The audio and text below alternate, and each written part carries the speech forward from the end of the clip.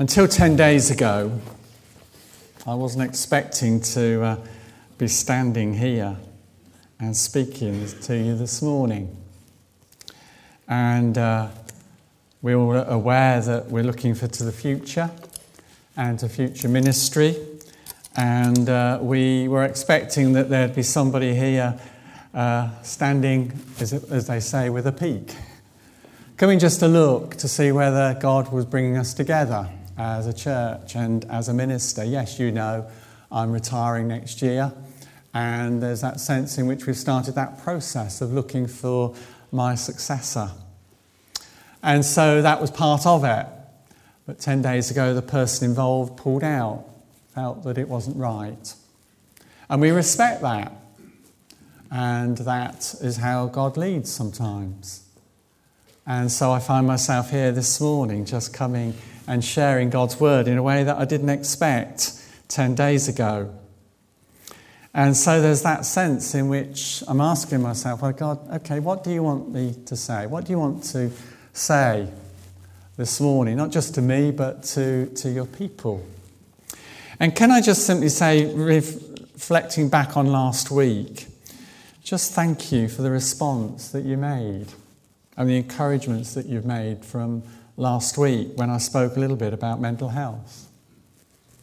And, you know, just the response there and the sense that God journeys with us, even into that area of life and that area of darkness.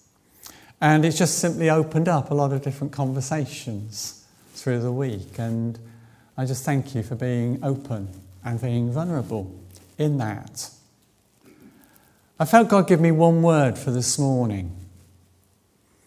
And being a typical preacher, it has to be expanded into many words. But the one word is trust. The one word is trust. 5 letters.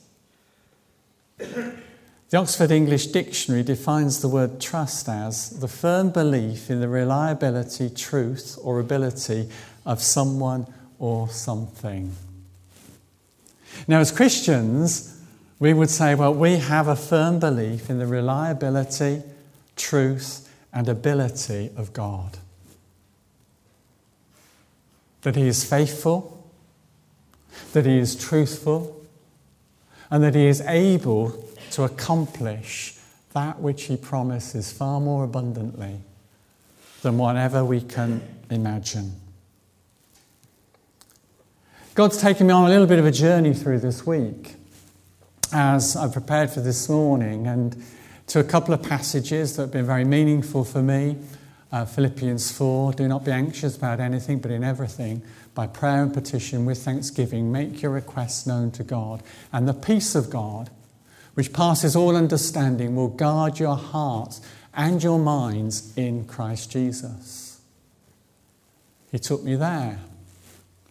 He took me into Ephesians 6 and the whole question of spiritual warfare and the call to stand firm.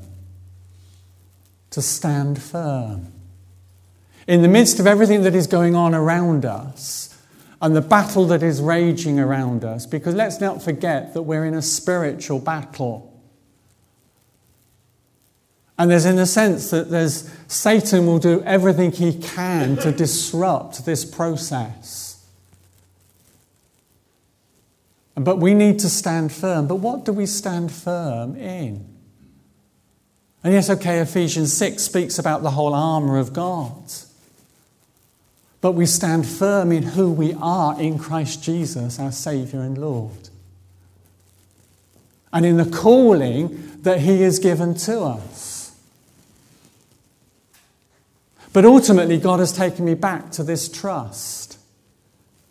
Because in all things, in life and in death, in the present and in the future, we're called to trust. To trust Him. Now, every day we demonstrate trust in a multitude of different ways, don't we? From the doctor's surgery to the dentist's surgery. With our work colleagues and with our friends and our families. Every time we get on the bus, every time we get on the train, every time we call an electrician into our house, we demonstrate trust. We expect them to do and to fulfill the promises that they make. It's the one word that is so often referred to in relationship breakdowns. They abuse my trust. I'm not sure I can ever trust them again.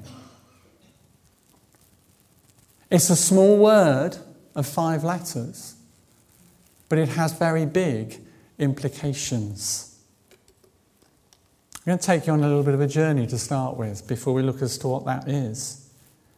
Because these 5 small letters, or this 5-letter word, has dogged or has pursued me for the last 48 years. It is a word that has constantly challenged me every single day of those 48 years. It's a word that has constantly been whispered in my ear every moment of every day. In every situation of life that life has thrown at me, in health, in wealth, and in welfare. A small voice constantly whispers, trust me, trust me. Will you trust me? Will you trust me in that hospital bed with the diagnosis of cancer? Will you trust me on the end of the telephone when somebody whom you dearly love 3,500 miles away is battling for their life? Will you trust me in every situation of life? It began on the 20th of July 1970 when somebody challenged me very directly. David, it's about time you got off the fence and you committed your life to the Lord Jesus. And you put your trust in him. Stop prevaricating. Stop your questions. Because you'll never have an answer until you trust him. And that evening, I knelt down and I committed my life to the Lord Jesus Christ. A young 17-year-old lad about to set out on the journey of life, having left school. This word trust was then confirmed on Sunday the 14th of November 1970, when at my baptism my parents gave me these 2 verses. Trust in the Lord with all your heart. Lean not on your own understanding, but in all your ways acknowledge him, and he will make your paths straight. And they've become, in a sense, my guiding verses through my life. However hard I try to run from them, they pursue me. They hold me.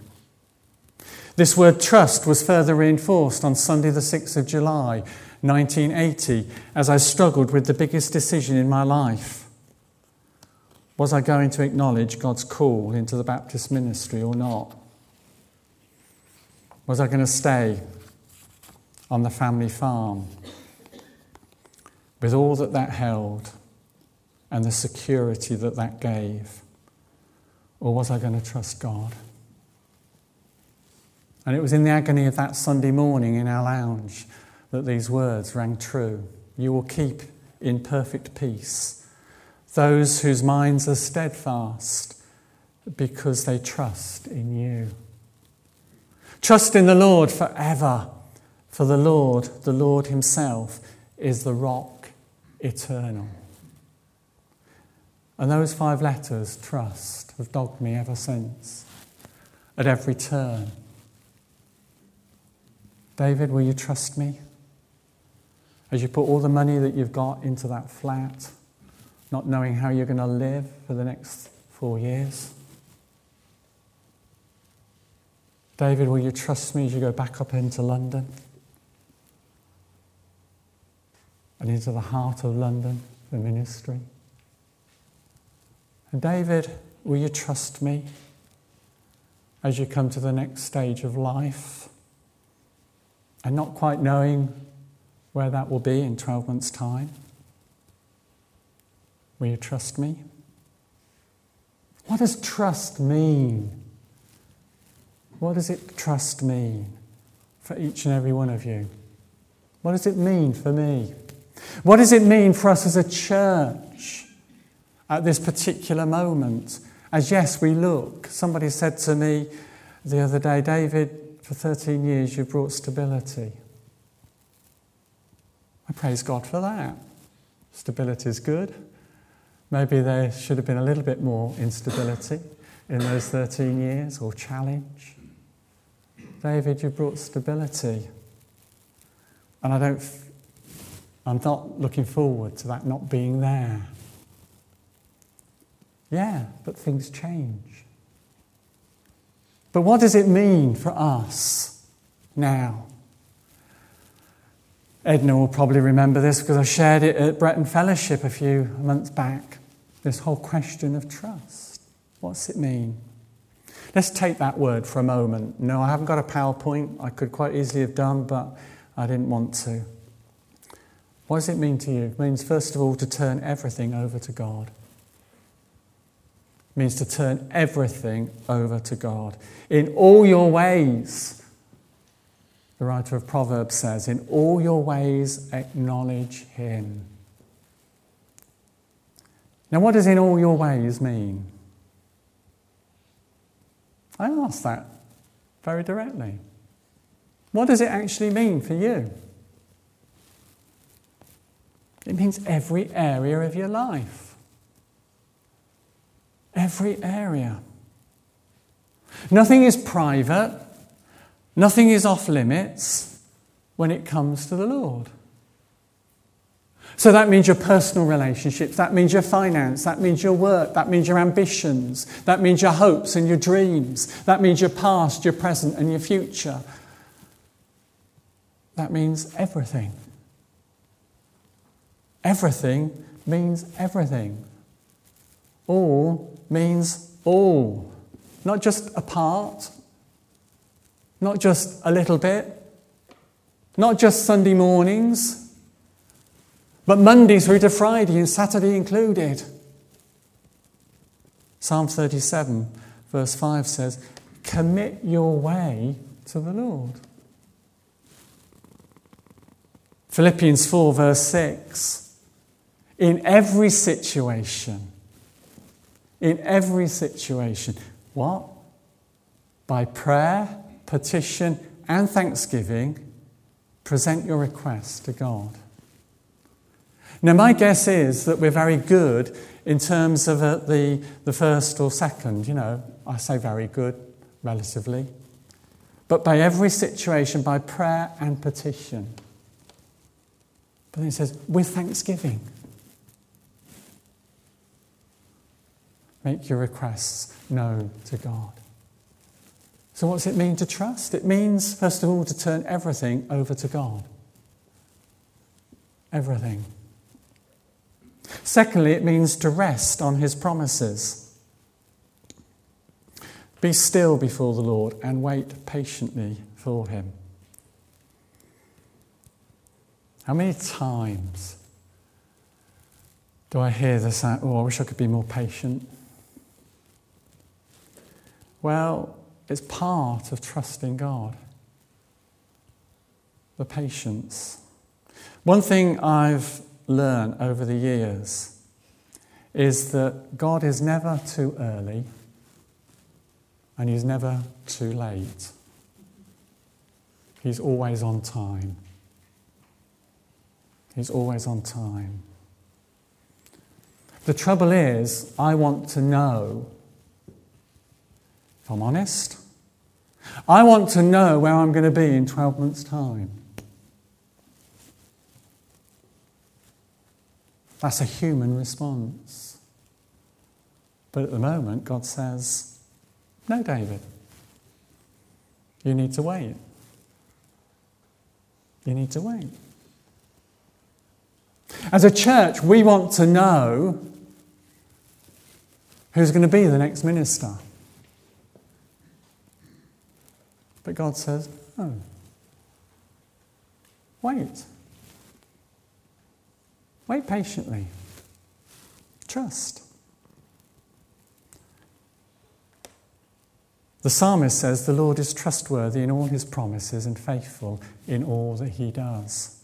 Psalm 145, verse 13. How much time do we spend meditating on God's promises? That's a serious question. We've already this morning, in my recollection, in terms of worship, I lost count of the number of promises that were referred to. John read from Scripture. And that passage of Scripture was loaded with God's promises. Don't know whether you realise that, John. Loaded with them. How many times do we meditate on our anxiety, on our worries, and on our fears? My guess is that if we spent half the time we spend worrying about our anxieties, actually meditating on God's promises, we would find that a lot of our anxiety would disappear.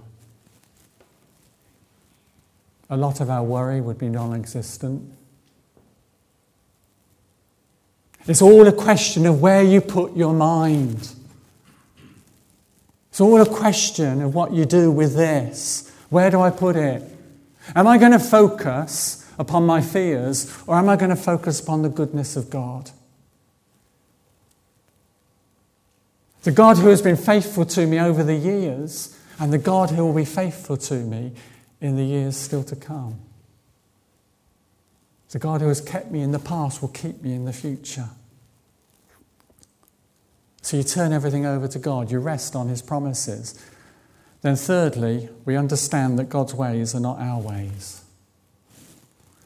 And lean not on your own understanding, Proverbs says. Now, this doesn't mean to say that we need to throw away our brains or our common sense. That's all part of the process. But we have to realise that actually God's ways are not always our ways. I couldn't understand why God should tell us when we set aside money to keep us through college that we were to sink it into a flat and still not have enough to buy that flat. That we were to put it down into a deposit in a flat. Couldn't understand it. God, where in the next 4 years, how are we going to live? How are we going to pay a mortgage? Well, within 10 days, God had provided. But the key had been doing something that humanly, I can remember my dad saying, "You're daft. You're mad."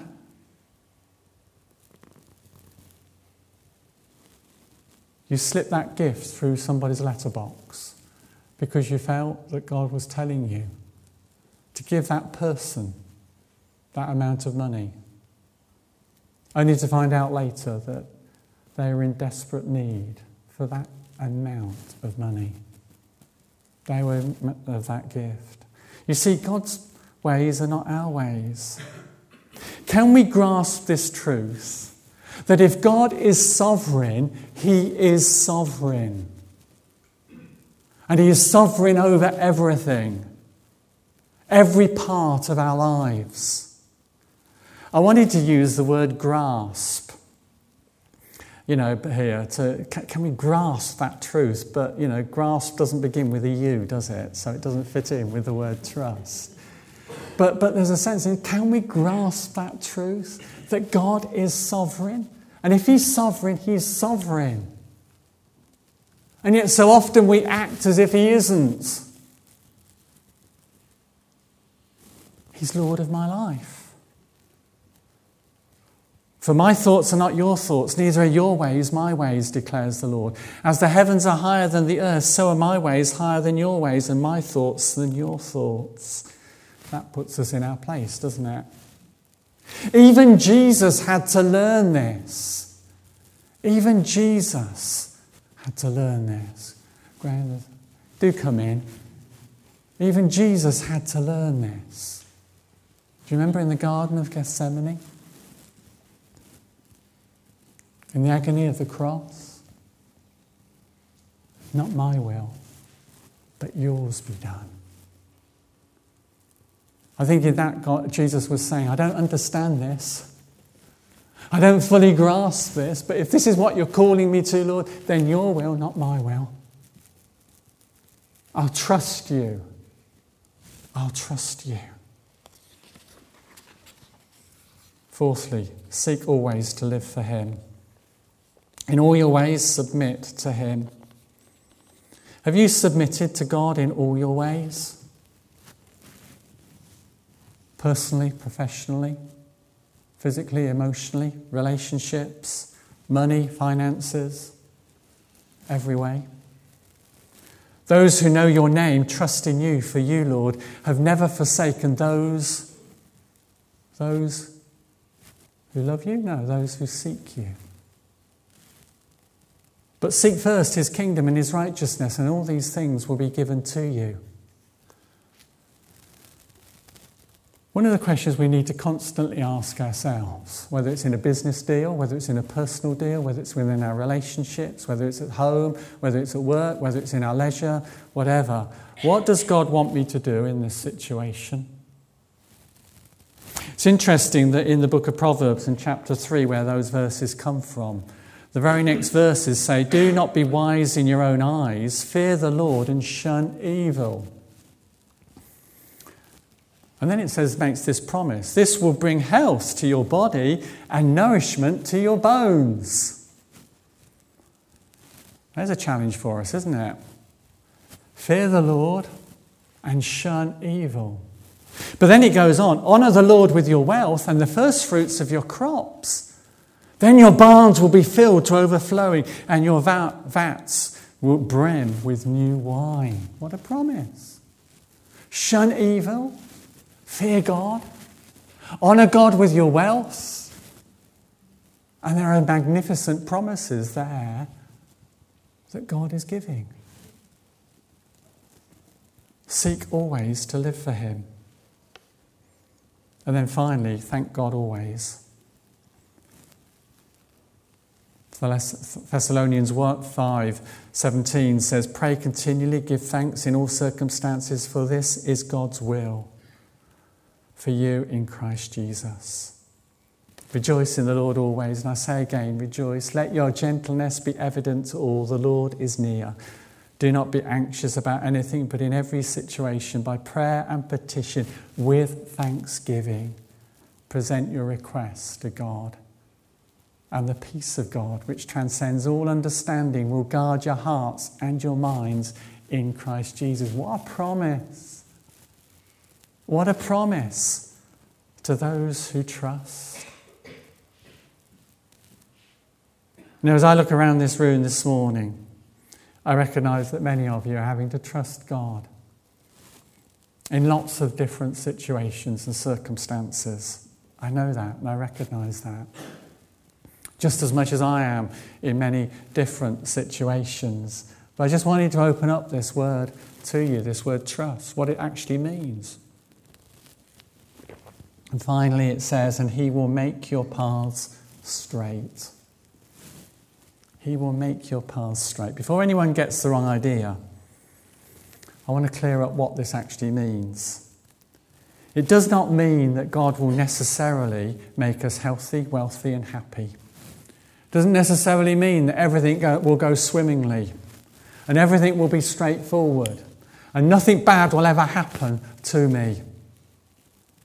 That's not what he's saying there. It does not mean that he will make you comfortable, popular and slim. It does not mean that he will satisfy all our trivial desires and wishes. He will make our paths straight. Means he will give our lives direction. He will give them purpose. He will give them focus. And he will give them fulfillment. He will guide us around the swamps that seek to draw us in. He will guide us around the ditches that seek into which we can fall. He will guide us along the precipice as we almost drop off the edge. He will bring us through the deepest, darkest valleys.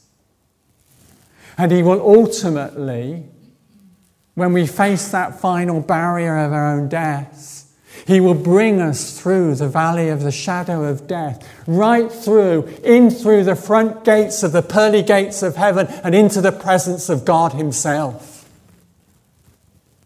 where we will be forevermore. And we will look back and we will see that through life's ups and downs, God has been faithful. God has been true.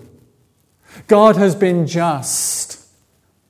And yes, He has made our paths straight. On that day, or that evening, on the 20th of July 1970, I knelt down at a settee in somebody's lounge and I committed my life to the Lord Jesus Christ. I didn't know where that would take me. At that time I was a young pig farmer with no aspirations for anything else, struggling with education and all of that. I didn't know where God would take me. But all I knew was that at that moment I needed to say, in You, O Lord, do I put my trust. In You, O Lord, do I put my trust. And you know, the subsequent 48 years have been an adventure that I wouldn't have missed. I wouldn't have missed a day of it, actually. There have been some pretty tough days because He's been faithful. And today He calls me to trust Him, just as much as He calls you to trust Him. And tomorrow He'll be whispering the same, trust me. But the reality is that if we trust Him, then we've got to turn everything over to Him. We've got to rest on His promises. We've got to understand that God's way is not always my way or your way. We've got to seek to live for Him and honour Him. And we mustn't forget to thank Him in everything. We're going to come to worship. John, can you come back? I'm conscious it's 10 o'clock.